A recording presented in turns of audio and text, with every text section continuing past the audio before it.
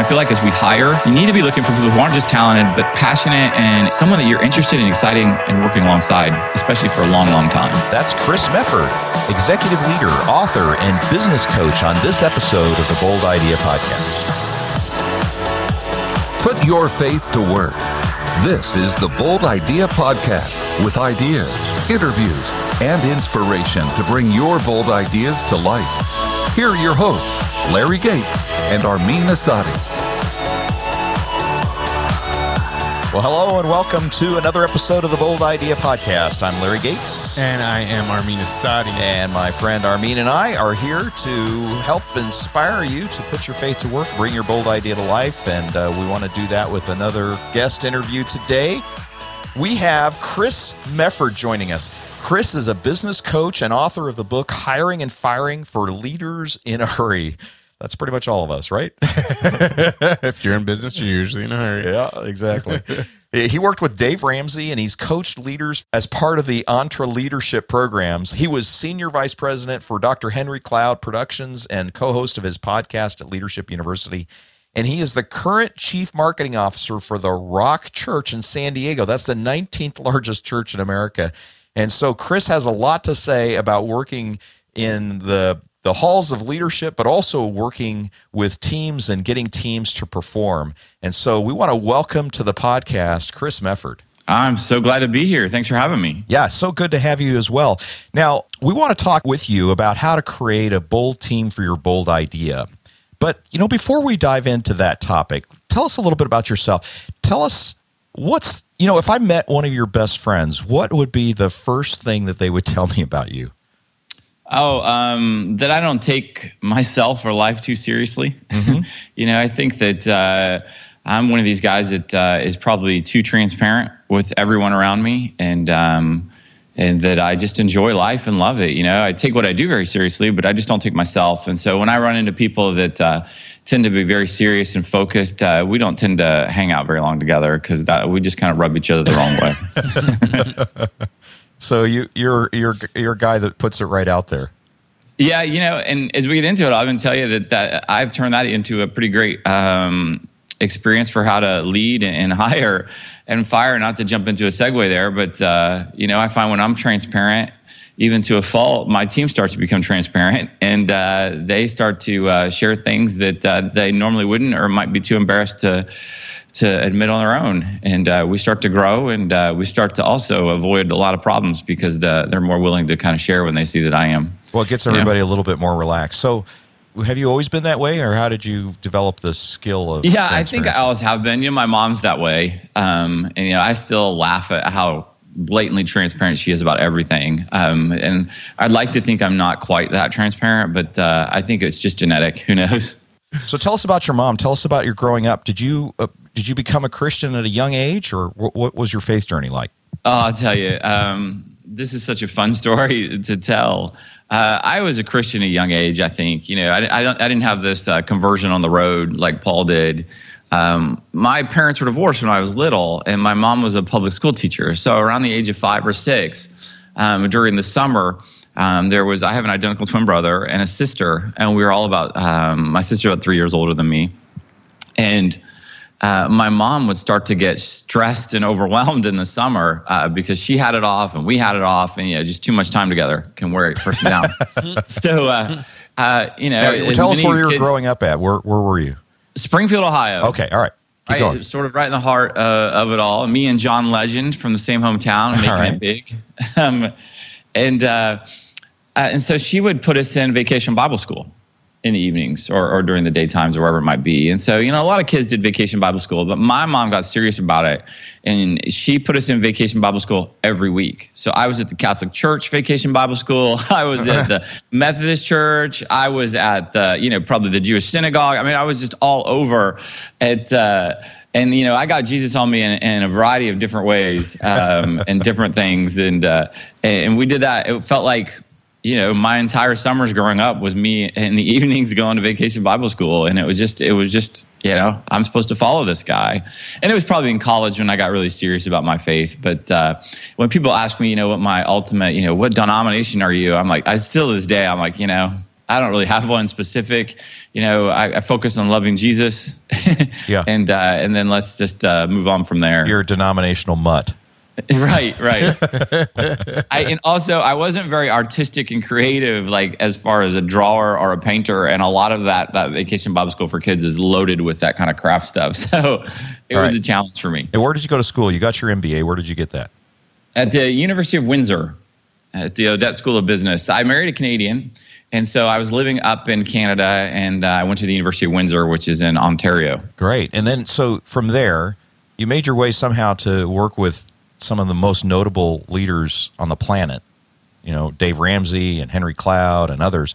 How did you get from there to working with those guys? Well, I had gone back to grad school and got my MBA and started my own advertising agency.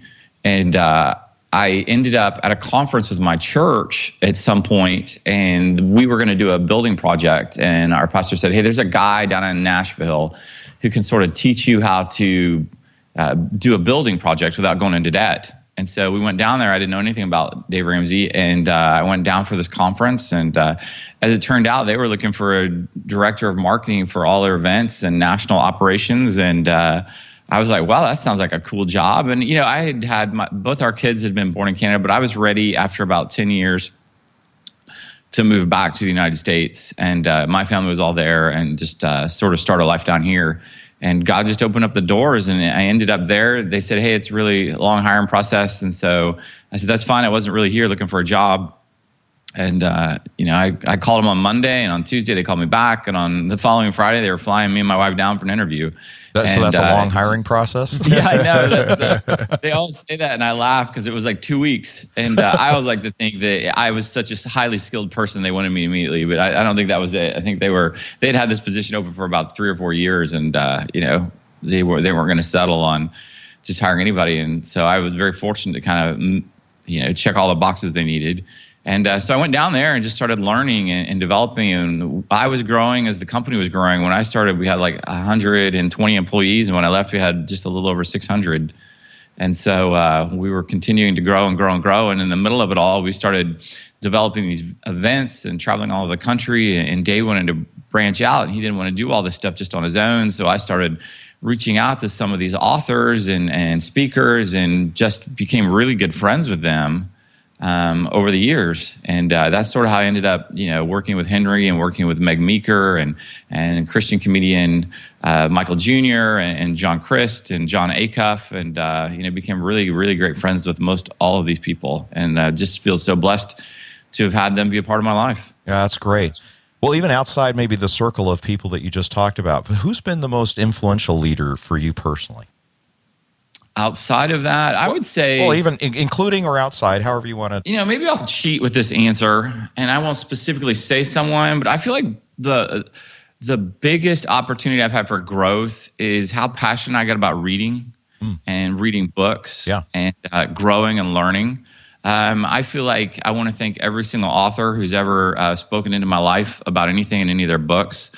Because I feel like that's really been one of the major catalysts of my success over the years, is not just sometimes being the most well-read person in the room, which I don't know if I am or not, but it sometimes feels that way because of the opportunities I get as a result of some of the information I share. But it's also kept me hungry and thirsty for continuing to grow and develop myself, and wanting to instill that in my teams. How does your reading habit unfold? How do you do that? Well, you know what? It's funny because I hate to read. Okay. That makes that question even more interesting. Yeah, the plot thickens. No, to sit down and read was just never my thing. I was kind of a guy on the go. I wanted to, run. I wanted to go to the gym. I wanted to, do other things. And I stumbled on, as many probably of your listeners have stumbled on at some point, Audible.com back in 2007, almost 11 years ago. And I just started crushing through books, listening to them. And, everything that was on the top list, I would just knock it out. I could throw a book down in about every 4 or 5 days. And I just started doing that. And, a lot of people set this goal to read, one book a month. And, I was doing 12 books a month, sometimes, just listening to different styles and different things that were going on. And it got pretty focused on development books and business books and biographies. And so I've forced myself to throw in some nonfiction, or some fiction rather, every third book, just to kind of keep myself from overdoing it and sort of relaxing and not always having to have my mind running at 1,000,000 miles an hour trying to think about how I could implement this or do this or teach that. But so I love to listen to books, which is great for people who listen to podcasts. Yeah, exactly. I mean, it's a very efficient way to do it. I've just become more appreciative of reading fiction. I have not been a fiction reader. I've generally only read nonfiction. But I read a nonfiction book that talked about how your brain literally changes, especially in narrative form, that literature and fiction provides. Hey, let's pivot now and talk about the book that you did write, Hiring and Firing for Leaders in a Hurry. Now, there's something about this idea of doing something so essential as hiring and firing and orient it toward leaders in a hurry. So what is the kind of central hurry up message that you want leaders to catch? Well, I feel like all leaders are in a hurry. And, as a leader myself, I could never get to where I needed to be fast enough, or what I wanted to achieve fast enough for the projects we were working on, get them done quick enough. And so that's sort of a nod to that kind of leadership. We're all in this hurry to get things done. And so it's basically, hey, this doesn't have to be a process where you need to spend 2 years apprenticing with an HR director. There are steps that every single person can take to increase and develop the quality of the candidates that apply, and to make sure you get the right people on your team. And so I got passionate about that. I actually fell into it. I didn't realize I had a skill for this. And I started hiring, and I hired over 100 people, and people started, taking me to lunch or asking me to could you sort of teach the company and be on a panel, tell people what you do? And it just never struck me that what I did was unique until I started being asked to sort of say, hey, what do you do that's so specific and so useful? Where do you find it? Why do you always get great candidates? And how do you always get these quality teams? And, when I took over a department once, it was miserable. People in the company had actually started to hire people to do what my department was supposed to do, because they just didn't want to work with us. And Wow. and this is probably one of my proudest moments professionally is I was meeting with an architect. We were getting ready to build a new building, and the architect was meeting with all of the VPs to kind of discuss where we needed to be in the building, what some of our needs would be. And she said, "Oh, you're the guy that runs that department. You're the famous guy." And I said, "Famous? What do you mean?" She said, "Well, everybody so far that we met wants to be next to your team." And, after Wow. working there for 10 years, I almost had to leave the room because, knowing where we had started and we were at, it was just, it blew me away. It was just, I never expected that. What did you do to become that kind of leader in that kind of team, that kind of department? Well, I mentioned it at the start. As I looked back on it, I think some of the things that I did were that I was really transparent with the team. I was transparent with, here's who I am. I'm not perfect, and I need your help. And I also set real clear goals and saying, hey, here's where we're headed. Are you in or are you out? Are you going to get on this wagon with me? Or are you not? And some people left. And some people had to be helped to leave because they didn't like that there was this new transition. They were very comfortable in where they were at. And so I think part of the reason I had success was, I saw that goal and that mission, and I said, I'm going to get there. And I had to learn a lot along the way to get there. I had to learn that, I wanted to succeed and grow and sort of win more than I wanted you just to like me. I wanted friends, but not at the expense of holding everybody back that I was trying to move ahead and accomplishing our own goals. And so when I sort of got that in my mind, I was able to kind of get the wrong people out and get the right people in. And I don't know if that answers your question specifically, but I feel like being transparent, being honest with them. There's a point where we were really struggling financially in this one area and we couldn't get it. And I was going down and meeting with our CFO, and he was saying, you're missing your budget here again, you're missing it again. And so I had about 12 or 15 people on the team that were responsible for spending money and negotiating contracts. And so I said, first off, from now on, one of you is going to come with me when I close the books every month with the CFO. Like, I'm tired of going down there by myself and having to justify everything. And because these guys just weren't feeling the heat the way I was. And then the second thing I did is I literally opened up the books and I threw them on the table and I said, everybody's here and everybody spends money. Help me figure this out.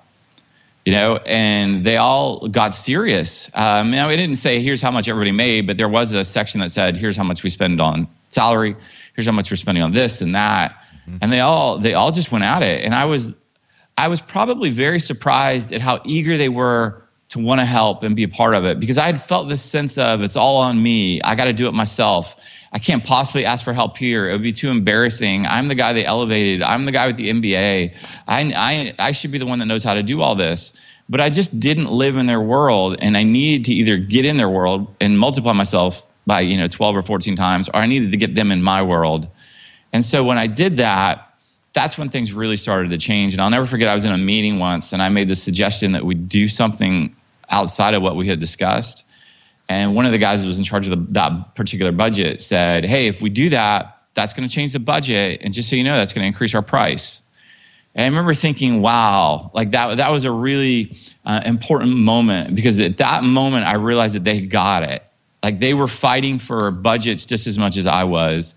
And had I not sort of been transparent and trusting and sort of willing to kind of let them into the process, I don't think we'd ever got there. You wouldn't have had that ownership and buy-in to. So one of the things that you're talking about, I want to get to, is you're talking about pruning basically your team. And I think you're referring to the transparency process kind of leading the pruning of the team. But a lot of times it's not an easy process for a lot of people. So how do you recommend to go about that pruning process? Because if you're taking over a team, that doesn't mean you have the right team. It just means you have a team to deal with. Right. Well, I'm going to say something that is probably going to be pretty boring and pretty uninspiring to people. And I'm going to tell you, it was the absolute best thing I did to work on pruning the team and getting them set straight. And that's, I developed core values for our department. So our company had these core values that, hey, we work hard, we kill our sacred cows, which is a reference to, I think, a John Maxwell book about not being stuck doing the same things over and over again because you always do it. And I said, okay, that's great. As a company and as a department in the company, we're gonna follow those guidelines and rules. But we're unique in our department, as every department is, and we're going to develop our own set of core values. And so I developed these core values that were similar. Some of them were, we use our strengths to lift each other's weaknesses, meaning that sometimes I'd get Tom in and he would complain about Jill, and Jill would come in and she would complain about Tom, except they were, talking about their weaknesses, the other person's weaknesses, which happened to be that person's strengths. And so I said, why don't you just do that for Tom? And why don't you just do that for Jill? Like, you guys both need each other. Just do that for each other.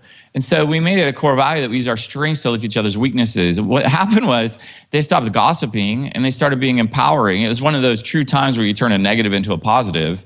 And they just started helping each other in that regard. Or I'd say, hey, you know what?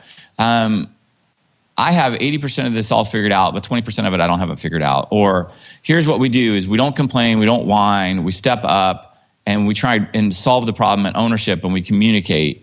And so all that to say, we had about 10 or 12 of those. And when people would come into my office who would be frustrated or they would do something wrong, I'd be like, hey, we talk about this every day, every week, at every staff meeting or meeting we're at. We talk about these core values.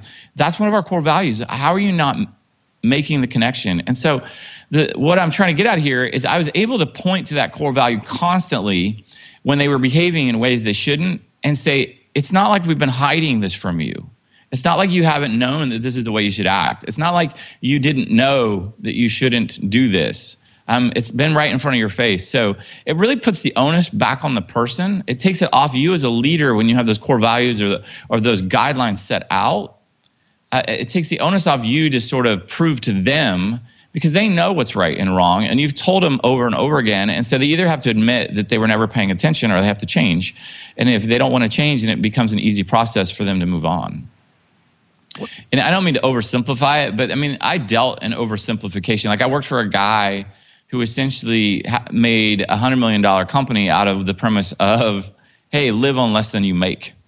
I mean, it couldn't be any more simple, but why is that such a challenge for us? Or Jenny Craig, consume less calories than you burn. And she's turned that into a $1 billion business herself.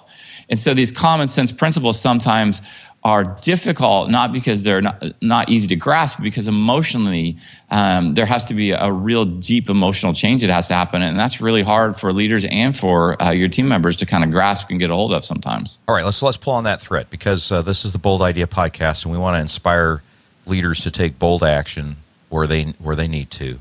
What do you see are some of the reasons why leaders don't address the issues that they may be seeing in their team, the frustrations that they might have with getting things done, knowing their team's underperforming but unable to figure out how to change it? What are some of the things that you see that keep them from that? Well, the first thing I see is that, as a leader, you need to remember you're the problem and the solution. Sometimes as leaders, we only see the problems and we don't see ourselves as the solution. Oh, I wish I had the ability to do this. I wish I had the ability to change this. Well, you do. You absolutely do. And so just realizing that and acting on it is step one. I think part of the reason is that a lot of people and a lot of us just don't like conflict. It's not just a black and white area. You've not just walked into a room of people you don't know and you got to tell them to sort of shape up. These are people you may have met their wives, you may know their kids, you work with them side by side, day in and day out. For you to now have to step up and tell them to change their behavior, sometimes that's very tough and challenging as a leader to do. And so I feel like that's sometimes why we avoid that difficulty. And then another area is that you become somewhat blind to the real issues. You've gotten so close to your team that you don't think anybody else is capable of doing what you do. And so that's also not true. And so you need to realize, hey, what are my goals? Who is, and step back constantly and say, who is helping me get there? How do I motivate my team to get there? And if they're not, how do I have conversations with them to help them understand that they're sort of limiting and holding us back? And so I feel like this fear of conflict, this fear of fear itself, if, stepping in, if I do fix this, what does that mean for me? Do I have to come up with something new? Does that free up all my time? And now I've got to justify something. I'm very comfortable in this zone, even though it's not working. I'm at a very comfortable place. And if I can just complain and blame it on a few others on my team, then I can stay here safe and secure. And so your boss, I promise you, doesn't want you to do that. But I think those are some of the reasons why people fail to take action to sort of move people along or move them out, is they have a fear or they have a comfort, or they're just they're too emotionally tied to some people and too unwilling to take that action. This is the Bold Idea Podcast. Well, Armin, this is probably a good time to take a pause from this episode and thank our listeners who've supported the Bold Idea Podcast. You are the reason we exist. This is a non-profit. That means we don't make profit off of doing this. This costs money. So if you're the people out there that are supporting us and donating to us, you're the reason that we've been able to do this for over a year. And we'd love to be able to do this for another year or two and bring on more amazing guests. So we would love your support. If you feel so led, just go to boldideapodcast.com/donate. And thank you again.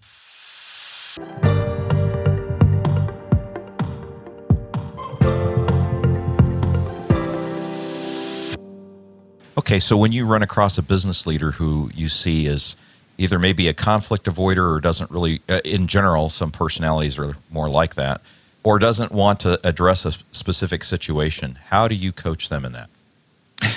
Well, that was me, first off. I think I'm able to specifically talk to those issues so well is because that was me for the longest time. I wanted people to like me. I hated that. I would frustrate people. I was never doing it intentionally.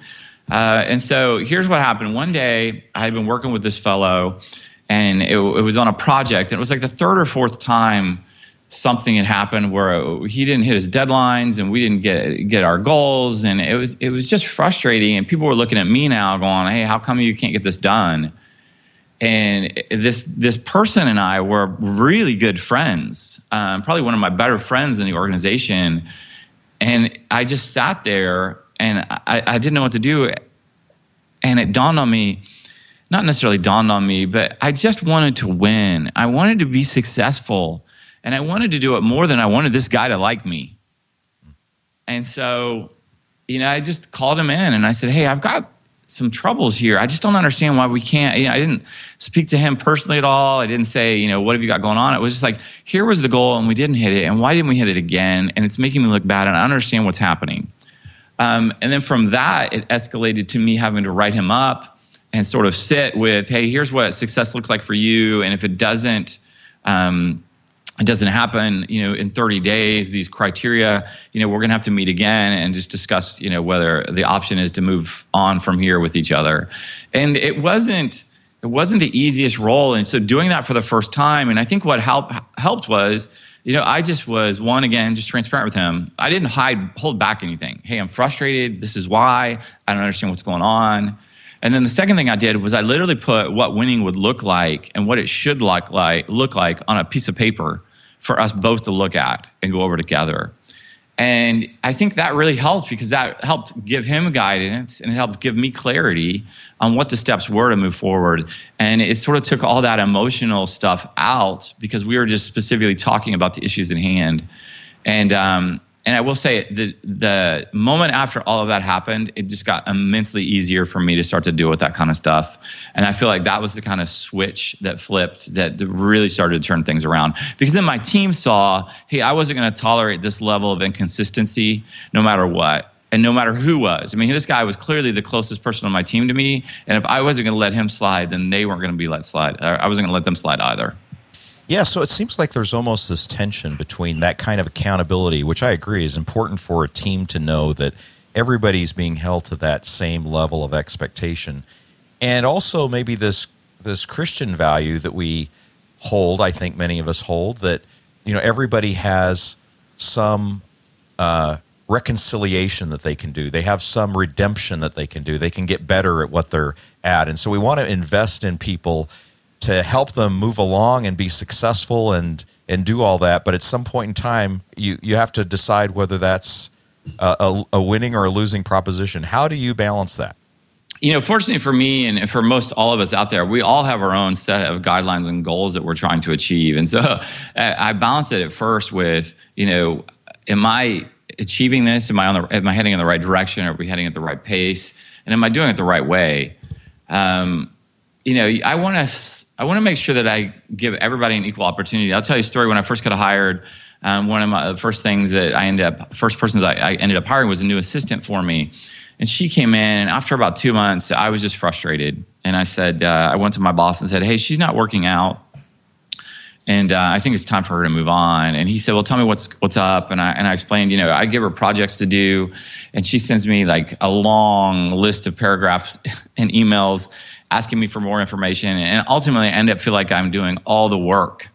And so I should just do it myself. And it's frustrating because I really need her just to do it. And he looked at me and he said, you know what? You're the problem. She isn't.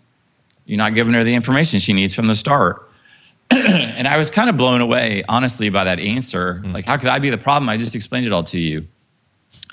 And he said, go back and give her more information at the start and tell her you want to meet her halfway on projects and that she then has to take some ownership of stuff and take it from there. So I sat down with her and said, look, this isn't working out, but here's what I want to try. I'm gonna give you more information at the start, not lots, but just more than I'm giving you. And I'm sort of a bullet guy, just give me the bullets, versus some of the people out there are just, they want loads and loads of information.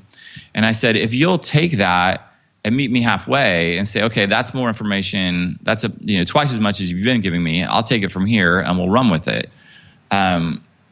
It was amazing. I mean, the work relationship we developed was incredible, and we got so many things done. And I started bringing her in at the start of projects then, so she could even just sit in the meetings as we started to concept what we wanted to do. So she got sort of the backbone of what it is we were trying to achieve, and she ran with it. And I remember thinking to myself, the lesson here is I could have let her go after 2 months thinking it was all her fault, when ultimately it was my fault. And so moving forward, I started taking care with how I communicated to people, helping them understand, do you have everything from me you need? I want you to go back to your desk and send me an email about what you heard me ask you to do. And when they made a mistake, putting my arm around them and saying, hey, let me just walk you through where you could have run that meeting better, or what you could have done that would have changed this whole situation. And so investing in the time is what I discovered is if I poured in my time into my people, they poured into my customers. They poured into the people we were trying to help. And when I didn't do that, there was this sense of fear and frustration that crept in. And so in essence, the question you asked is like, how do you do this and sort of in a faithful way, and sort of that's the loving spirit. Jesus walked with his disciples. He didn't sit in that upper room and send them out and say, come back and report to me. He got out of that office and he walked on the street with them. And that's exactly what I like to think I did. Is when we traveled, I traveled with them. When we had heavy stuff that needed to be done in the warehouse, I went back there and did it with them. And I walked with them through this entire process. And when there was lessons to be learned, I talked with them through it. And I think that's ultimately the best way, because the team saw that I was going to work as hard with them, sort of where they were at, and that built a trust and a desire for them to want to succeed with me and for me, rather than just doing it because it was their job. There's something that you said I really liked, and I want to process that with you. You said that diversity will make your company more money. So how does someone go about building a diverse team, especially in specific areas of the country where diversity is the last thing that they even have access to? Well, I'll tell you, diversity for me isn't just sort of ethnically based, it's gender based. And I looked around at one point and my team was thriving and I had 3 women in leadership. And, especially in light of the situations that we're kind of going through in our country today with the genders and the Me Too kind of stuff, which is certainly different, but also plays into the part of how women have been treated in the workplace overall. It always surprised me when I hear stories of women aren't paid as much or they're not given as much opportunity. Because in my mind, it's crazy to think that I would eliminate 50% of the population from leadership or the ability to help us succeed simply based on gender. And maybe strike it up to the fact that I was raised by a single mom who was tough and strong. But the idea that you would eliminate that kind of quality and talent from your workforce is ridiculous, or from the opportunity to be in leadership. And so, I feel like when you add different genders or different ethnicities, they bring a different point of view. Meaning that if I'm a Democrat and you're a Democrat, it's not really, you don't put a lot of effort into convincing me or working through projects because we think the same. But if I'm a Republican and you're a Democrat, we're going to come at it with a much more passion, much more qualified work. We're going to put a little bit extra effort into how we're going to build something and convince you that something is this or that. And so I feel like it's the same way when you bring different ethnicities together. They come from a different background, a different understanding, and they bring ideas and things to the table that you, one, probably didn't think about, and 2, your team and their team or together, we come together and essentially have different perspectives, and we work harder to understand the bottom line of the issues. And as a result of that, we develop a better product and a better sense about what we need to do and what we need to achieve. And bringing that level of diversity and those different ideas to the table ultimately brings greatness versus just creating the same thing over and over again because everybody in the company thinks the same and acts the same. There's not much challenge to the work you are doing. Yeah, I completely agree with that. What's the one characteristic you suggest that anybody who is hiring someone for their bold idea should look for? Personality. What does that mean? Well, so there's in the movie, one of my favorite movies is Miracle. And it's about the 1980s hockey team, gold medal hockey team where they beat the Russians. Yep. Starring Kurt Russell. And there's a scene in it where they're having these tryouts and they bring in all the best hockey players from around the country. And the coach, Herb Brooks, says, I already got my team picked. And the assistant coach says, we haven't even done the tryout yet. And he said, these aren't even the best players. And Herb Brooks looked back at him and says, we're not looking for the best players. We're looking for the right players. And that's such an easy statement to say. But I have found in my experience it's such a very difficult situation to bring forth, meaning that we say it, but then we don't ultimately do it. And so I feel like the reason some of my teams have been successful is I want you to be talented. I want you to fit with the culture. I want you to sort of have some of the same beliefs that I have and think about. But then the fourth sort of intrinsic component is, do I like you and want to hang out with you? Because I'm possibly going to spend the next 10 years of my life together. And so some people out there will say, well, that seems ridiculous. We just need talented people who are qualified and sort of get out of their way. You don't have to be friends with the people you work with.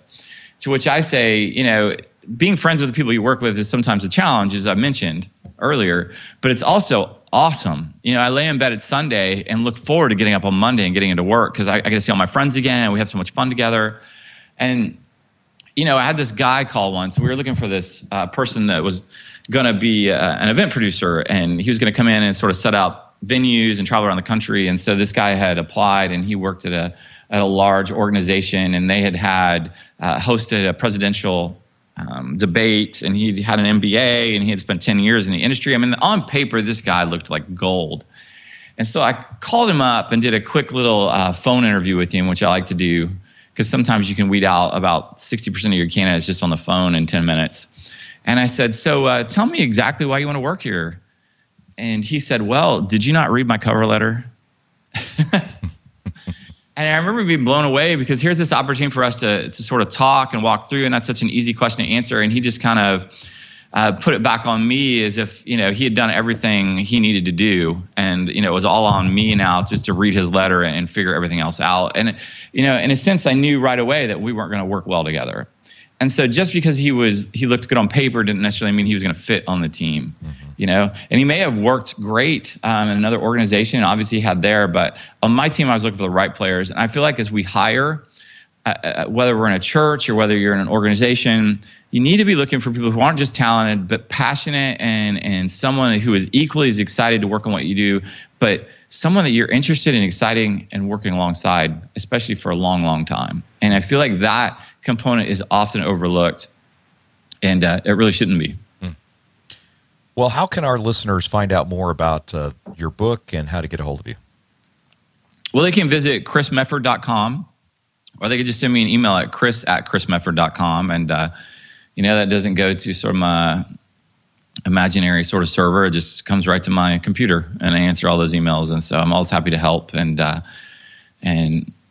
give coaching or do whatever it takes. Just answer questions. I'm happy to do that. That's great. Well, we'll have the links to that in our podcast show notes. But Chris, let's ask this question of you. What's the next bold idea for you?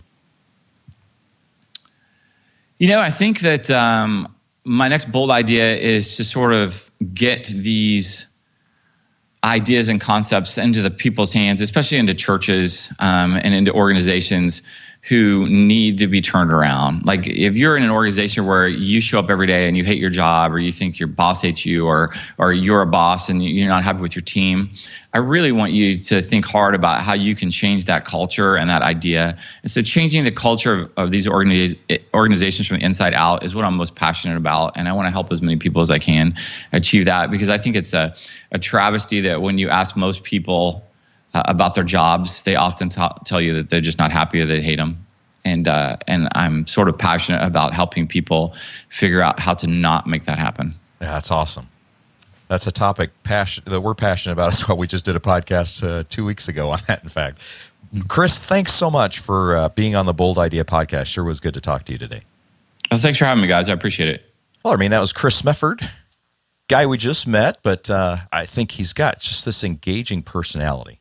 That he does. He's a great talker. I can tell why he's in marketing. Yeah, he's a marketing guy. But, I appreciated a number of things about what he said that I think I took notes of. If we're going to implement our own bold idea, whether we serve as a leader of a team or on a team, I think one of the things that was the hallmark of at least our conversation with Chris was his whole idea of this transparency thing. And we've talked about this over and over again. Sure, yeah.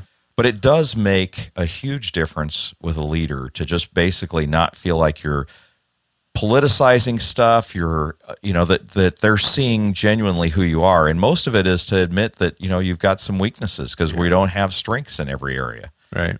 And I loved that he had opened up the budget for everybody to just say, hey, okay, this is the thing that otherwise I would feel like I need to own, but I'm going to just put it out there. And that everybody took to that and took ownership with that, because that's an area that I'd probably preserve for myself. The budget, that's what the leader does. You don't expose that to the team, right. I think there's some real wisdom in what he did, and I think it bore the fruit that he was looking for. And sometimes it just takes a catalytic event like that, it's symbolic if nothing else, to say, look, I'm not trying to hide anything from you guys. We're working on this together as a team. And really, if we're going to lead in a bold way with a bold team, we need to demonstrate that we're willing to serve them. Our job as a leader is to find ways to get resources so they can accomplish what they need to do. Some of those resources are to have the right team. Yeah. And so can't do much without the right team. I feel like if you have the wrong team, you make more backwards progress than you make forwards progress. Yeah. And I've been the wrong team member before. Yeah. So I think the big principle for me as I listened to Chris, I don't think he articulated it this way, but the takeaway for me is when you have a sense that there's something not right about your team, start with you. Right. And look at yourself, because he shared that story about how he contributed to the underperformance of the individual on his team, right? Unwittingly, and he had to become aware.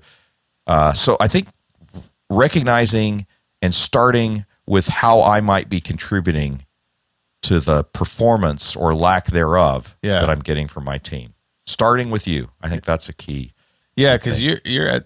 One of the things that even if you do any kind of search or talk to most corporate coaches or consultants in terms of hiring, I think one of the most common themes that you'll hear them talk about, other than talents and skills or experience, is going to be culture. Yes. Right? So like culture fit, yes, and whatever else that comes along with that. But at the end of the day, the person that really defines culture is the person leading it, right? Like everything leaks from the head down. And I think there's this weird, I don't know what to call it, but there's this weird disconnection of a lot of times with leaders of the culture that they actually create versus the culture they think they created. I don't know if that makes sense, because they have this idea that they created this culture of like transparency and open dialogue, and let's have conflict. But in reality, that's not at all what the team feels. That's just what they think it is because of the conversations they have. But more often, it's this backbiting, gossiping, just tense, weird, awkward, untrusting scenarios. But that's because they want everyone else to be transparent. Exactly. Yeah, that's right. That's right. It's funny, right? We want to define the rules for everybody else. Yeah, just not ourselves. It's not ourselves. That's why it has to start with us. So that's kind of principle number one. Now I'm going to put you on the spot here a little bit. Oh gosh, here we go. Okay. So do you remember when he was talking about his team that was relatively broken? That is, there's other people, other organizations that were hiring replacement people so they wouldn't have to work with his team. Yeah. All right. What was the first thing he had them work on? I don't even remember. It was their values. Remember that? Oh, yeah. He had to change the values. Yeah, he had them all work on their values. Yeah, he had to make values that was specific to their department, not just the company. Right. Yeah. I'm going to have a little segue with Armin here for our listening audience, because he and I have been talking about The Grand Paths of Change by Will McWhinney. And there are two grand paths. There's a revitalization path and there's a renaissance path. Yeah. And most of us go through the revitalization, which is an optimization path, which says you didn't do something, here's how you deviated from it, and here's what we want you to do, and go back and do it. But the renaissance path starts with values. Yeah. So he took a renaissance path to transforming that team. Funny, I didn't even connect those dots. And it was just amazing just to listen to him talk about it. And if you know those two grand paths of change, that's exactly what he did. He took a renaissance path, taking it through it, and as he talked about the rest of the story, it all lined up. It took the same path. Yeah, we just spent an hour talking about this last night in the CEO. Exactly. Led by Larry. That's so funny. I didn't even catch that. Yeah. I didn't connect right those there. dots at all. It's like right with our interviewee. It's like that's exactly what he did. And, crazy. So that's so start with yourself as a leader. And then look at how you can instill those values first. I think that's really key. If you've got a team that needs transformation, start at the values level. Yeah. And then move from the values to establishing the vision of what you're trying to accomplish. Then you can set the measures. Yeah. But most of us want to move right into measures and talk about how the team is not aligning up to what it needs to be done. And so that's a real different transformational thing. You know, one of the funny things is that one of his values is diversity, but it wasn't one of the values he listed when he was talking about we had to define our values. And a lot of times I think that's something a lot of people want, but they don't see it as a value to the organization or one of their own core values. Yeah, or it could be he didn't list it because it's an implied value. It's already present in the organization, and it's not consciously aware of them to need to work on it. Yeah. So, sometimes when you talk about let's have the values discussion, yeah, people don't often see what they're already valuing. They see what they want to value. So those are the things that come out. It's the thing that's missing. It's the thing that's missing. Yeah. But then eventually it might be the thing that's missing because it's not listed. Yeah. Hard to say on that one.